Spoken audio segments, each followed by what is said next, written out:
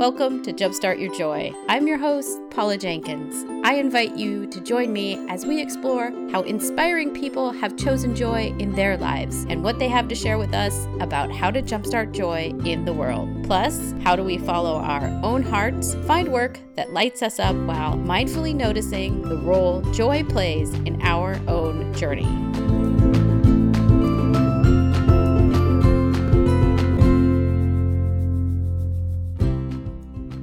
Welcome to episode 114. This is Paula Jenkins, the host of Jumpstart Your Joy. Welcome to the last episode of 2017. For this week, I'm revisiting the most downloaded episode for this podcast ever, and it is the interview with Sarah Von Bargen of the very popular Yes and Yes blog. She joined me in May of this year for episode 86, where we talked about the crossroads of money and happiness. It is such a great discussion where she shares about how to create a healthy relationship with money that leads to more money and, yes, more happiness. I loved this discussion so much and feel that while any time of the year is a good time to revisit our relationship with money, it's especially good as we round our way into the new year, when many people will be making resolutions around spending. Sarah's way of thinking about money is so fresh and inspiring. It's about mindfully choosing what you want in your life and understanding what makes you happy, and then spending in accordance to that. I know that I'll be taking this way of thinking with me into the new year, where some of my goals are around saving and tackling some of the projects in our house, which I am excited to share with you guys. Before we get into the interview, I want to wish you all a very happy holiday season. I hope that you will find some time to slow down and savor this season. My wish for everyone listening is both joy and peace, and that you will find some intentionally placed moments for both. Instead of rushing through your moments, can you take a minute to think about what joy looks like for you? And then also take a minute to soak it in when you sense that you are in the midst of it. If you want to find out more about the show or this episode, you can find the show notes at jumpstartyourjoy.com/episode 114. There are all sorts of joyful info and tidbits over on the website, and a free and fun Joy Plus You course that I'm reworking for 2018. I'll be introducing some Facebook Live events, which I'm really excited about, and those will be announced on the email list. So be sure to sign up for the Joy Plus You class, and then you'll get notified about them happening. Thank you guys all again for this wonderful year, and here's the Look Back episode with Sarah Von Bargen. Welcome to the podcast, Sarah. Well, thank you so much for having me, Paula. I'm so excited you are here. Oh, yay. Would you like to tell us a little bit about what were your early sparks of joy? What did you love to do as a kid? Oh, gosh, that's a great question. I would say that honestly, the same things that brought me joy as a child still bring me joy as an adult. I loved singing and dancing and writing and drawing. I loved exploring new places. I loved bossing people around. I loved cooking, and I loved being outside.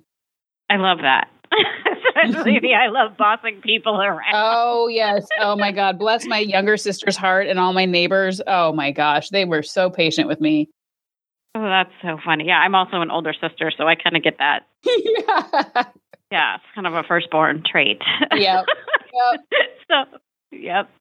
And would you tell people what is your current role and what do you do now?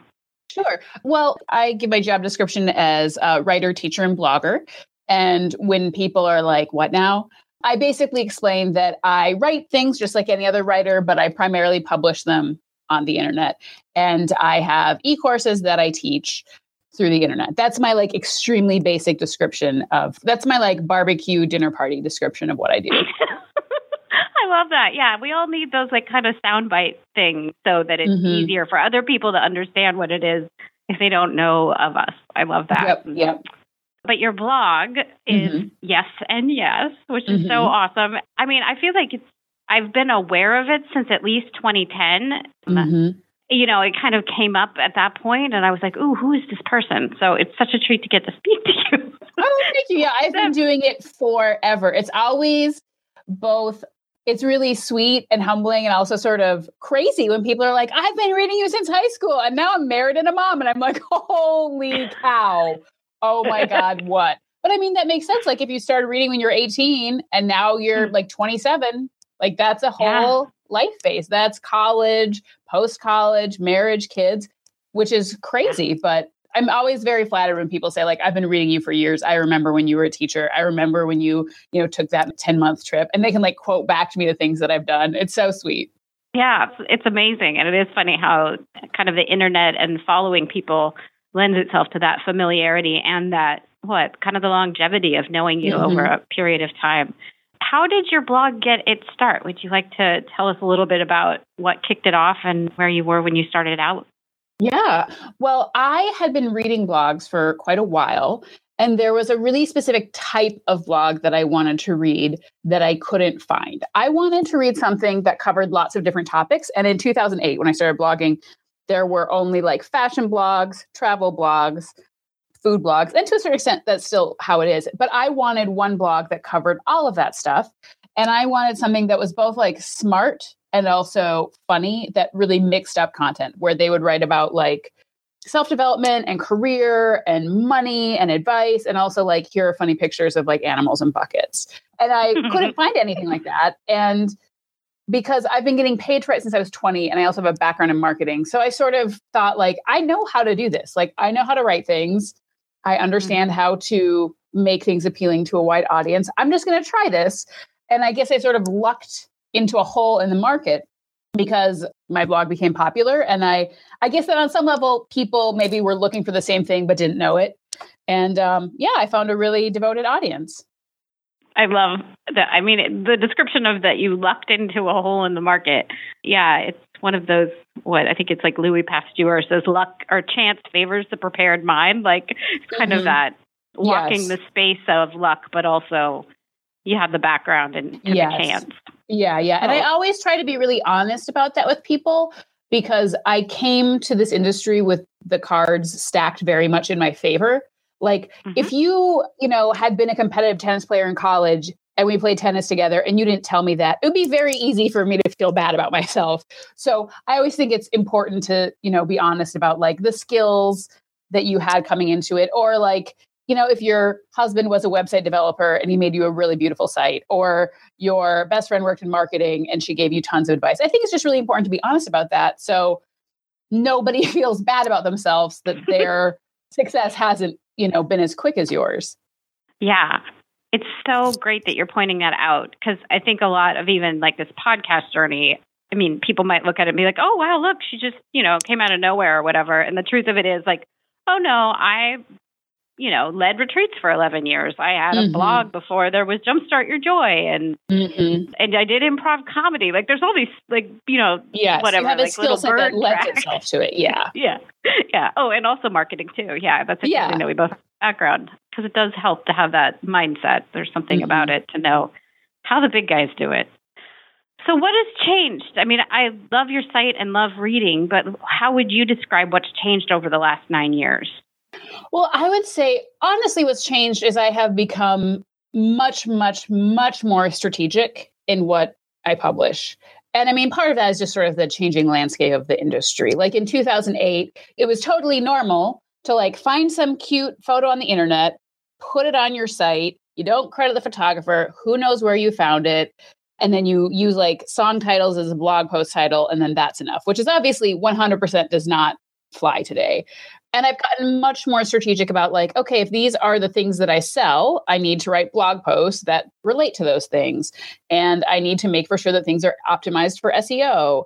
I need to make for sure that the things that I'm writing are useful and helpful and relatively evergreen. Like it's much, much, much more strategic than it used to be. And I would say it has also, I mean, I'm 37 now and I was 28 when I started. So, my life has changed as well. And I am probably, I'm a lot more adult now, if that's a thing.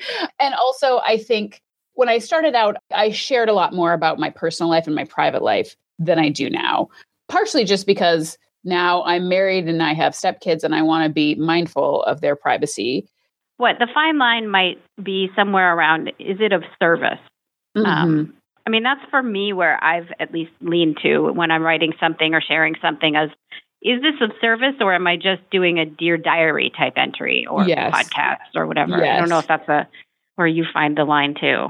Well, my policy is if I would not say this out loud to my mother face to face, I am not going to put it on the internet because love it. I'm Midwestern. My mom is Midwestern. We are, a relatively private group of people. I definitely change names, or I'll take like 3 situations that happened to me with 3 different people and turn it into a story as though it were one person and sort of like change name to protect the not innocent. Or what I do to make things seem more personal is I start a lot of my blog posts with an anecdote or a personal story. And it's just like a paragraph. And it's usually very innocuous. Like, I've been trying to set up dinner with my friend for like 3 months and we've been calling back and forth. And it's just, it took us 90 days to get together and I want to meet her baby. And now he has hair and he's about to go into daycare. And that's not really like such an incredibly personal story, but it's relatable. And it makes people feel like they know me, but I'm not going to like get in trouble. And my friend who I'm trying to set up dinner with is not going to be like, I can't believe you told people that. Yeah, I think that's such great advice kind of as a lens as well as like both can you mix up some stories? I feel like Anne Lamott in Bird by Bird talks about some of this, like where she talks about like, her take being people should have behaved better if they didn't want to be included in her story. Yes, I love that. I've seen that quote. Yeah. Yeah. But I like mixing it up and like maybe changing names. I love that one of the things about Yes and Yes is that you've got this very lovely balance of lots of different kinds of things that you even talked about that was kind of one of the things you set out to do. Did it evolve over time or did you kind of know from the beginning that you wanted it to be those specific things? You knew we wanted to be a mix, but how did you find what fit best for you? Well, at the beginning, it was just literally whatever I wanted to write about. And then as I became more strategic, I looked at what content was successful, what content got the most comments, and what content got the most traffic. Because there were things that I loved doing, but they were incredibly time consuming to put together. They didn't bring in any money and nobody was like pinning them or commenting on them. And so I had to make peace with the fact that I love that series. It doesn't seem like anybody else cares. So I'm going to stop doing it. Like I had a really great series that I loved where we would make recipes from our favorite books. And that's so cute and that's so great. And nobody cared. Like it didn't get pinned. It didn't get commented on. I had another one called Mornings In where I would interview women from all over the world about what their like beauty routines were in the morning and what they ate for breakfast. And it was a great series and I absolutely loved it. And I thought it was a really great window into the way people live all around the world. But finding people I didn't want to like do like Canada, Australia, England, like how different is that stuff? So finding people whose English was good enough to like have those conversations with me and then like putting together the blog post and making it look the way I wanted to was probably usually a 2 to 3 hour time commitment. And people would tell me, oh, I love that series. And I'd be like, cool, why don't you comment on it or pin it? Like, it just didn't get really any traction. And I would put some affiliate links in there. I would make, like $20, but $20 is not worth 3 hours of my time. Yes, it's a great point. I have looked back at some of my stats and it's almost hilarious to me, like what some of the favorites are. Oh my gosh. Yes. Yes, I know. How to make a homemade ugly Christmas sweater is one of my top items. I know. I think it's in my top 10. So I have these true story interviews. And a lot of those are some of my top posts because the titles are very SEO friendly because the titles are things that people would literally type into Google. And one of my top blog posts, and it has been forever, is True Story, I Have Herpes. And I mean, I personally do not have herpes, but I interviewed a woman who does. And I'm sure, and even if you go into Google right now and typed in the words, I have herpes, that interview is on the first page of Google. And like, I don't have any products related to that. I don't have any way to I don't think anyone who comes to my site to read that interview is going to sign up for my newsletter. But, it's bringing in traffic, so I'm going to leave it up. Yes.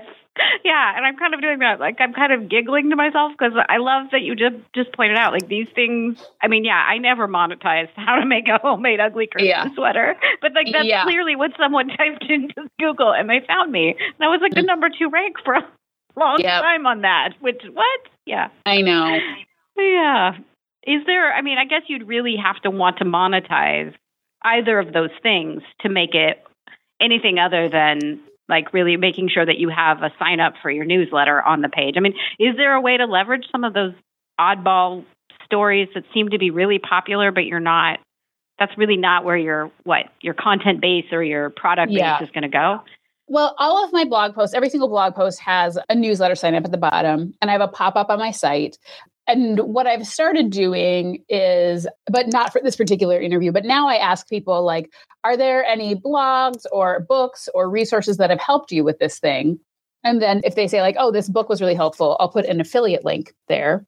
And usually at the bottom of the blog post, I will do a PS and link to other blog posts that are sort of related to it. So I can, keep them on my site longer. So like increase the possibility of them signing up for something. And I do have I have like one Amazon ad on my site in this sidebar that I get paid like based on traffic, but it's not much. I mean, I think I make like $300 a month off of it. So theoretically, if a bunch of people come and read a popular blog post and they don't buy anything or click on anything, I'm still getting like a few cents from them visiting. But yeah, I think that if you have a really popular post that doesn't relate to anything, you can try and be creative and think about what you can do to monetize it. But sometimes you just have to be like, well, I guess everybody likes my weird post and that's all I can do about it.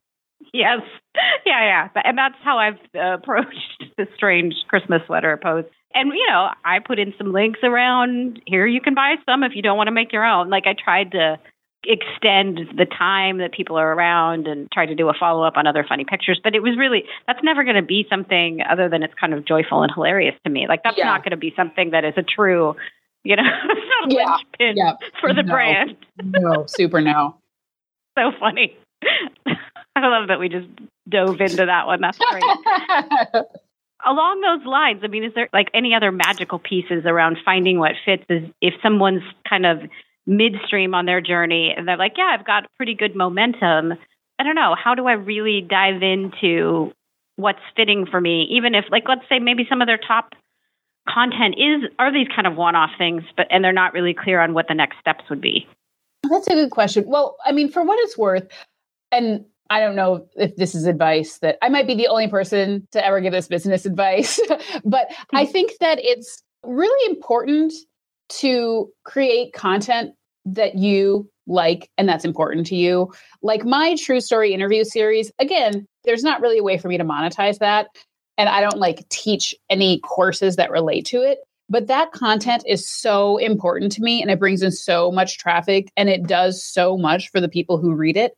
So I would say that if you have an idea that feels really, really important to you, and it's at least like marginally attached to your brand, like it doesn't seem completely weird, I would encourage people to like try it out, because I don't think that your entire online space needs to be optimized within an inch of its life. Sometimes you can just write something because it's important to you. Sometimes, you can write about something or talk about something just because you want to. I mean, I think it definitely needs to be mixed in with strategic stuff, but not everything has to be 1,500 words long with a content upgrade that, feeds people into a funnel that, points them towards your e-course. Like if you have an idea that feels really good and really important to you, I would encourage you to follow it. You don't need to follow it forever. You don't need to like spend $4,000 on it, but don't turn something down or walk away from an idea just because it doesn't directly relate to a product that you don't have a product for it. Yes. I think especially when you feel that kind of call towards a topic or a post or whatever it is, there's usually something kind of juicy and delicious in there that's going to lead you into something else too. Yeah. And pull in maybe other readers because they're resonating with whatever it is you're putting out there. Yeah. And then they're like, hey, I like this person. What else have they got? Yeah, absolutely. Yes. I like that. The curiosity piece is always so awesome. Around yes and yes as a name, I'm guessing that some of that is that you like to say yes and bring in new things into your life. What have you learned by saying yes to things? Oh, that's a great question. Well, so one of the things that I do every year is I make a list of 25 new things that I'm going to try, and then I try them and then I write about them. And Like I cannot recommend doing that enough to everybody. It's wonderful. It's a fantastic practice to have. And I have learned so much about myself. I've strengthened my friendships. I've like challenged stories that I was telling myself. Like I was a dancer in high school, but I didn't play team sports. And I've always thought of myself as somebody who's not particularly athletic. That is complete like foolishness. Like I trained for one of those obstacle 5Ks and I like won my heat. Like I have, and this was one of the new things that I tried. Like I have tried a bunch of new physical things and I was almost always like pretty good at them. So it really forced me to reassess these ideas that I had about myself and whether I was good at physical activity. There were lots of things that I tried. I put on my new things list and I thought like, I'm just trying this because it's like hilarious. Everybody knows that XYZ is totally dumb and boring. And then I would do it and be like, this is actually pretty fun. I totally understand why people do this, which has been a really good reality check to like, don't judge people's hobbies because they're probably doing it because it's fun.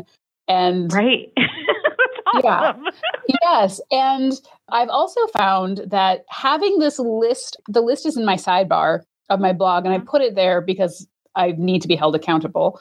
And what's so interesting is that most of my friends are aware of this new things list. And like, if I am visiting a friend in a different city, they'll say, oh, you know, I noticed on your new things list, you said you wanted to X, Y, or Z. Like there's a place that does that in my city. Do you want to go do it? People are really excited to help you do it. And it's a really good, like sort of framework. Like if there's somebody and you want to like deepen your friendship with them, it might, you know, like it's hard to like deepen friendships over coffee. But if you say like, hey, I know this is sort of weird, but I like every year I try these new things and I'm going bird watching on Monday morning. Do you want to come with me? For some reason, if you say like, I have a list and I'm checking this thing off, it makes you braver to ask. And it, for whatever reason, makes most people want to be part of that. And I've had so many really fun, very bonding experiences with friends because we've done all these weird things together. Like last month, like how many 7 girlfriends, we took a curling class, you know, that like ice polishing sport. Yes. We took a curling class. We had brunch beforehand. And then we took this like 2-hour curling class and it was super fun. I took a ballet class with another friend. I took a pottery class with 3 friends and we like made bowls. And then when we got them back, when they were fired up and we got them back, I like had them over for dinner. Tons of fun, weird stuff like that. And it's really strengthened my friendships and helped me, you know, learn new things and try new things. Right, because it's so easy to get stuck in the lull, or really it's kind of the illusion that like nothing ever changes, right? And so I love that you're actively going out and looking for those places. And then, of course, when you invite people in, there's a gorgeous invitation for community and friendship and expansion there. Like that's, yay. Yeah, it's so fun. I so highly recommend it to like everyone. And what I think is really interesting, and maybe you've seen these studies too, but the way we process time passing, when things are regular and routine, time appears to pass faster. But when we're experiencing novelty, time feels like it's going slower. Like I'm sure everyone has had this experience when you're on vacation and you're like, oh my God, I can't believe I was only gone a week because it feels like it was 3 weeks. When you're trying these new things and putting this novelty into your life, time feels like it goes slower. Like I use this app on my phone called 1 Second Every Day, and I'll take a 1 second video of something that I'm doing every day. And because I'm doing these new things, I look back at just the 3 months of 2017 and I'm like, oh my gosh, I have done so much stuff because I'm forcing myself to try these new things. Yeah. And we miss out on like kind of the coolness and also something about we miss out on that sense of how much we've accomplished or how much we've done or how much there is to celebrate if we don't kind of take that moment to check in and say, what did I do today? Or there's something really fascinating about that because I think it's easy for us to fall into that pit of feeling like, oh, I didn't do anything and everything's the same. Like, oh gosh, which isn't true. Absolutely. Yeah. Yeah, that's a very joyful recommendation, both the 25 things and the 1 Second app. I'm going to have to. Most recently, I love that you have transitioned into focusing around happiness and money, especially because it's so funny that has not, like financials and money and that side of the world. It hasn't come in to the show yet. So I would love to take a little time and talk about the relationship between joy and money, or happiness and money for you. Where did it really start that you started looking at that relationship of money and your life? Well, what is so funny is looking back, I now realize that that is how I always thought about money and used money and spent money. But just like everything, we all think that what we do is normal, and we don't think it's like special or interesting or noteworthy. When I when I got my master's and I moved back to America, I had $50,000 worth of school debt, and I was working as an ESL teacher at a nonprofit making $16 an hour. Obviously, that's not like the world's best financial situation. And even though that was my financial situation, because I managed money in this specific way, I was able to live in a really cute apartment in a nice neighborhood. I owned my car outright. I wasn't paying anything down. And I saved up enough money to take a 10-month international trip. And that was all, like, I didn't split expenses with a partner. I didn't get any help from my parents. I didn't have credit card debt. And I wasn't talking to anybody about what I was doing. I didn't think that anything I was doing was unusual or noteworthy. I was just managing my money the same way I always had. And sort of the turning point for when I realized that what I was doing was unusual was I had been dating my now husband for a few months. And he was at work and like looking at my blog, and somebody saw over his shoulder, was like, "Oh, I read that blog." And Kenny said, "Oh yeah, I'm dating Sarah." And this coworker of his said, "I follow her on social media. Does she have a trust fund?" This person could not believe that I had the life that I had, knowing that I worked at a nonprofit. This person thought that I had a trust fund. And so this was sort of like an epiphany to me that clearly I am doing something different than other people if a stranger thinks that I have a trust fund. So then I sort of had to do that thing where, like, the thing that is innate to you, you have to sort of like step back and say, like, okay, well, what is my actual thought process around this? Like, how can I talk about this? How can I verbalize and articulate these thoughts that come naturally to me so I can, show other people how to do this same thing that comes naturally to me? And what I basically realized was that the vast majority of us haven't really taken much time to think about what makes us happy. And the vast majority of us, myself somewhat included, we have subconsciously absorbed society's ideas about what we should do, what should make us happy, and how we should spend our money. And like the vast majority of us believe we will be happier if we're thinner, if we make more money, if we have, a certain type of job, if we live in a certain zip code, if we're in a committed relationship. And some of those things are true for some of us, but it's very unlikely that every single person in the entire world will be made the same amount of happy by those decisions. But that does not stop us. Most of us spend years of our life and tens of thousands of dollars pursuing those things. Mm-hmm. And I realized that somehow I maybe hadn't necessarily bought into that. I'd really thought carefully about what makes me happy. And I looked at where my money was going, and I stopped spending money on things that weren't making me happy. And because I did that, I had a lot more money to spend on the things that I had consciously understood made me happy. And it sounds like a lot of things, it's simple, but not easy. Do you know what I mean? Oh, totally. Yes, I do know what you mean. Oh, because unpacking, like figuring out what actually makes you happy when you've spent your whole life being told that X, Y, or Z should make you happy, when you are surrounded by billboards and TV shows and magazines that are, telling you what makes you happy, even just figuring out what makes you happy is no small feat. And then looking at having the gumption to look at where your money is going, and then figuring out which expenses are not making you happy, and then figuring out, okay, so why do I keep buying $17 sundresses from Target? Like all of that, it's simple, but it's not easy. But once you do it, my students, it sounds crazy, but I very regularly get emails using the words, "This changed my life." It's crazy, but I mean, I think it's true. And it sort of like affects not just your finances, but when you understand what makes you happy, like you can say to people, like, you can say no to invitations that aren't right for you. You end relationships that aren't right for you. You quit jobs that aren't right for you. You pursue the things that are right for you. Mm-hmm. Yes. And it all really ties back to that. It sounds like that idea of what really makes you happy and what do you want to have in your life, instead of it being what we're taught is maybe around like first is the money piece. Like you need money, but that's not really where the lead is, maybe. I don't know if that makes sense. Yeah. Oh, totally. Like I feel like the vast majority of stuff that's out there about money, we've been led to believe that like budgeting software is step one. But if you don't understand why you're spending money regretfully, a budget is just moving numbers around on a page.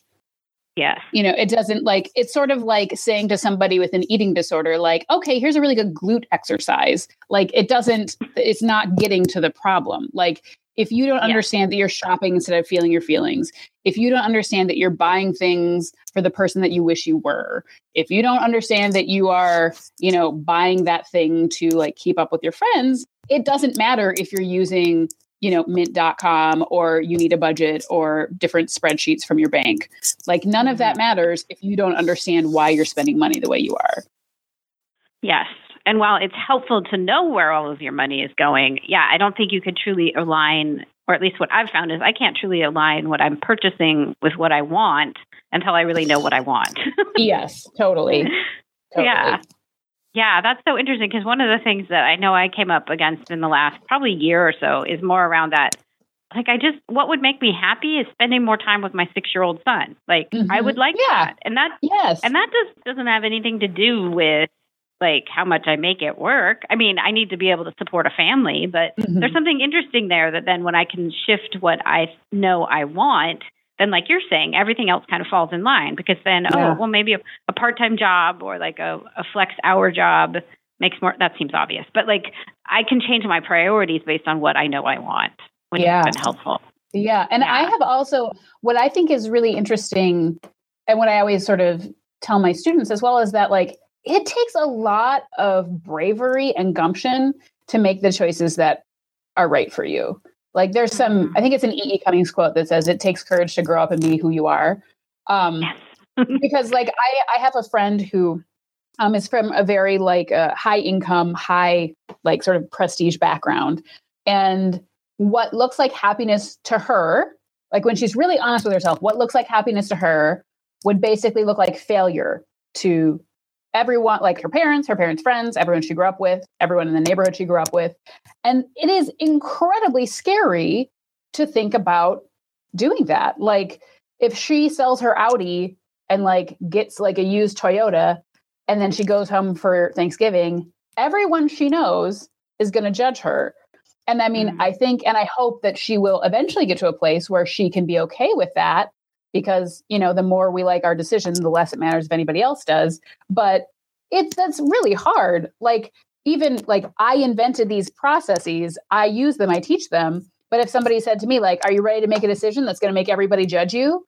Like, it's hard. So I tell all of my students, like, be patient with yourself. This stuff doesn't happen overnight. What you're doing is really brave and really hard. And not a lot of people have the guts to do it. So it's okay if it takes you like a year or two to work up the courage to tell your parents that you're not going to get an MBA, you know? And also like, it's okay if your parents are hippies and you know that a BMW would totally make you happy and you know they're going to say snarky stuff about it. Like, I understand that like it takes bravery to be who you are. So be gentle with yourself because it might take a while. Wow. And that really is a hard space to be. I love that you rattled off that it's the more that we like our decisions, the less we care what everyone else thinks. Like, wow. Isn't that like, that was totally, there was a reader who said that. I think she was like a school guidance counselor and she like left that in an Instagram comment. And I was like, that's amazing. I need like a plaque that says that. Yes, exactly. Well, and that is, I love that you're honoring that the path for each person is going to be so different and things that seem like hard for one person could be totally simple for somebody else.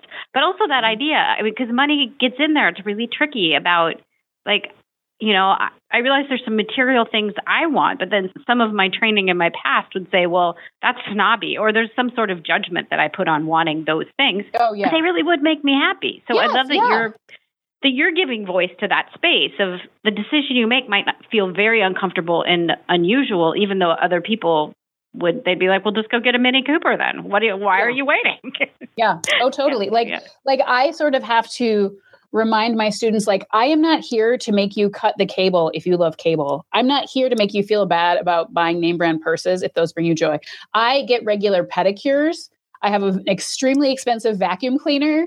You know, like I spend tens of thousands of dollars every year on travel. And I'm sure that there are plenty of people who would look at my budget and say, like, these are the places you could cut, and I'm not interested in it. So it's really honestly about finding what's right for you. And sometimes that's going to be, you know, $70 skin cream. And sometimes it's going to be like a walk outside. And both of those are completely legitimate. It's just about really figuring out what makes you happy, not what you've been told should make you happy. Right. And not putting the value on it based on what other people would value it as. And I love that you just mentioned the Roomba. I'm assuming it's oh my God, I'm obsessed with it.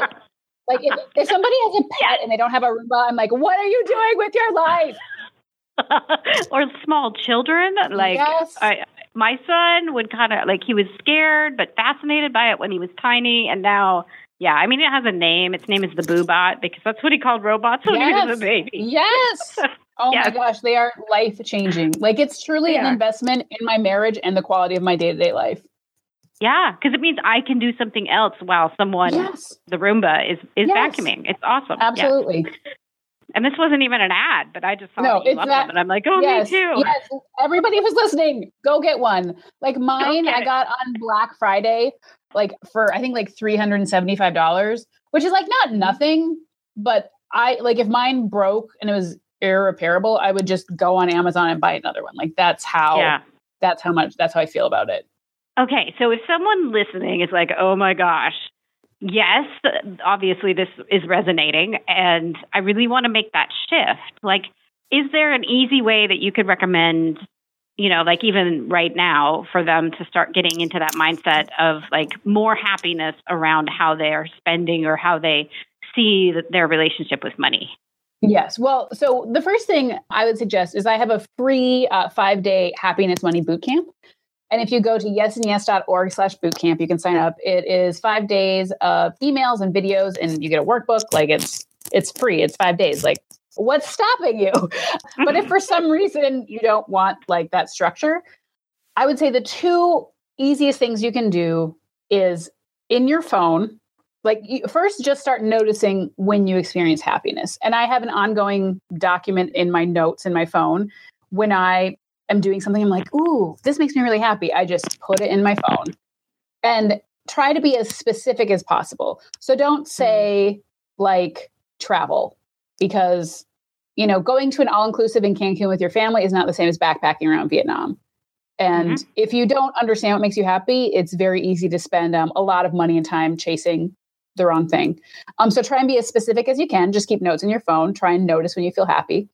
And the other thing that I always tell my students to do is once a month, usually at the end of the month, print out your bank statement and your credit card statement and get 3 highlighters, a pink one, a green one, a yellow one, and go through every single transaction.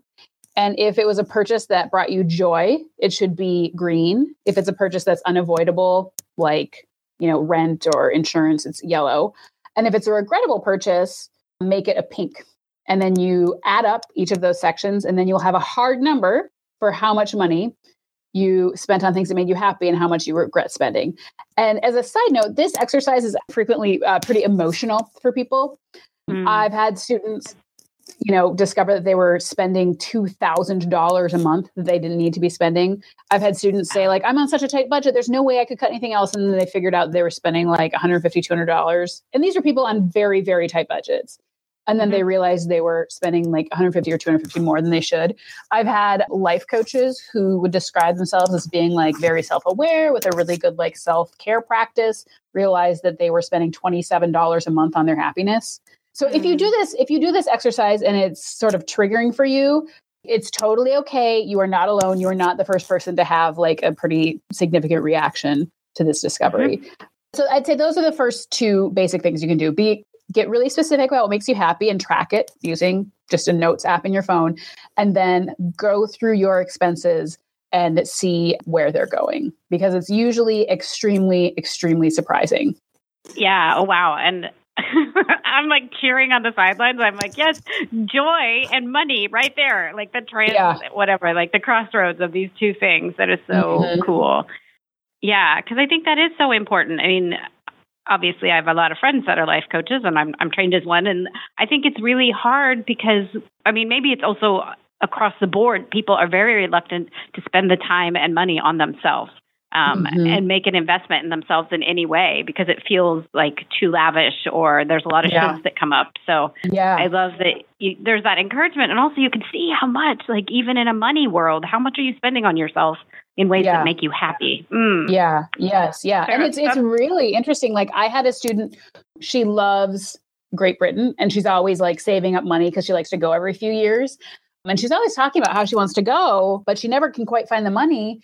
And then she said, I did this exercise and in 1 month I spent in regrettable spending what I could have bought a flight to England. Like I keep saying that I want to do this, but clearly I'm not aligning my purchases with it. So what's up with that?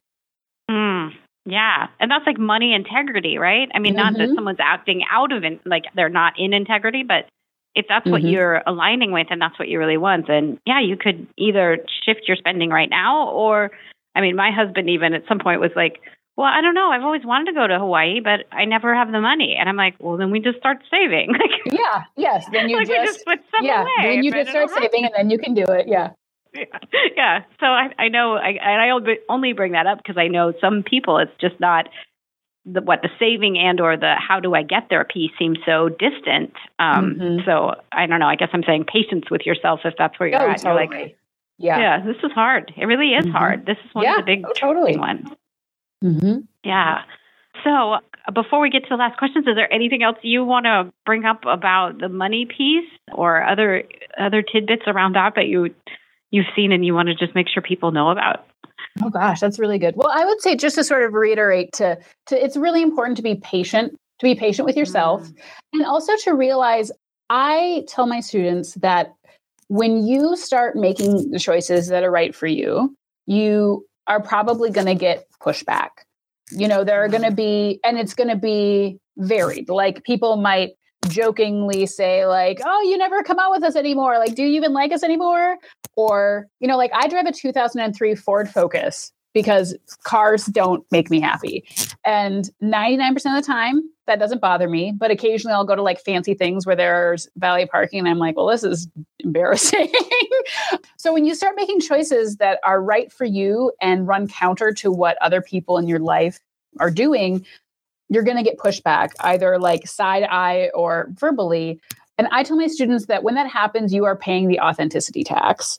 But whatever you're paying in that authenticity tax, no matter how many times you have to defend your choice or have sort of an awkward conversation, that is so much lower. That authenticity tax is so much lower than what you would be paying to live a life that's not right for you, both like emotionally and also monetarily.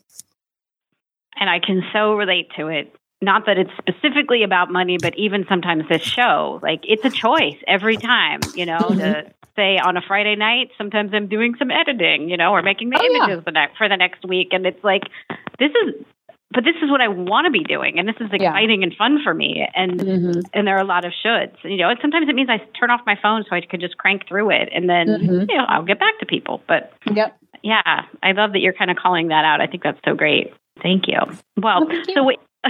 So if people want to find you, I mean, we've already mentioned your site, but if you want to let us know, where can we find you online if people want to sign up for the course and get in touch?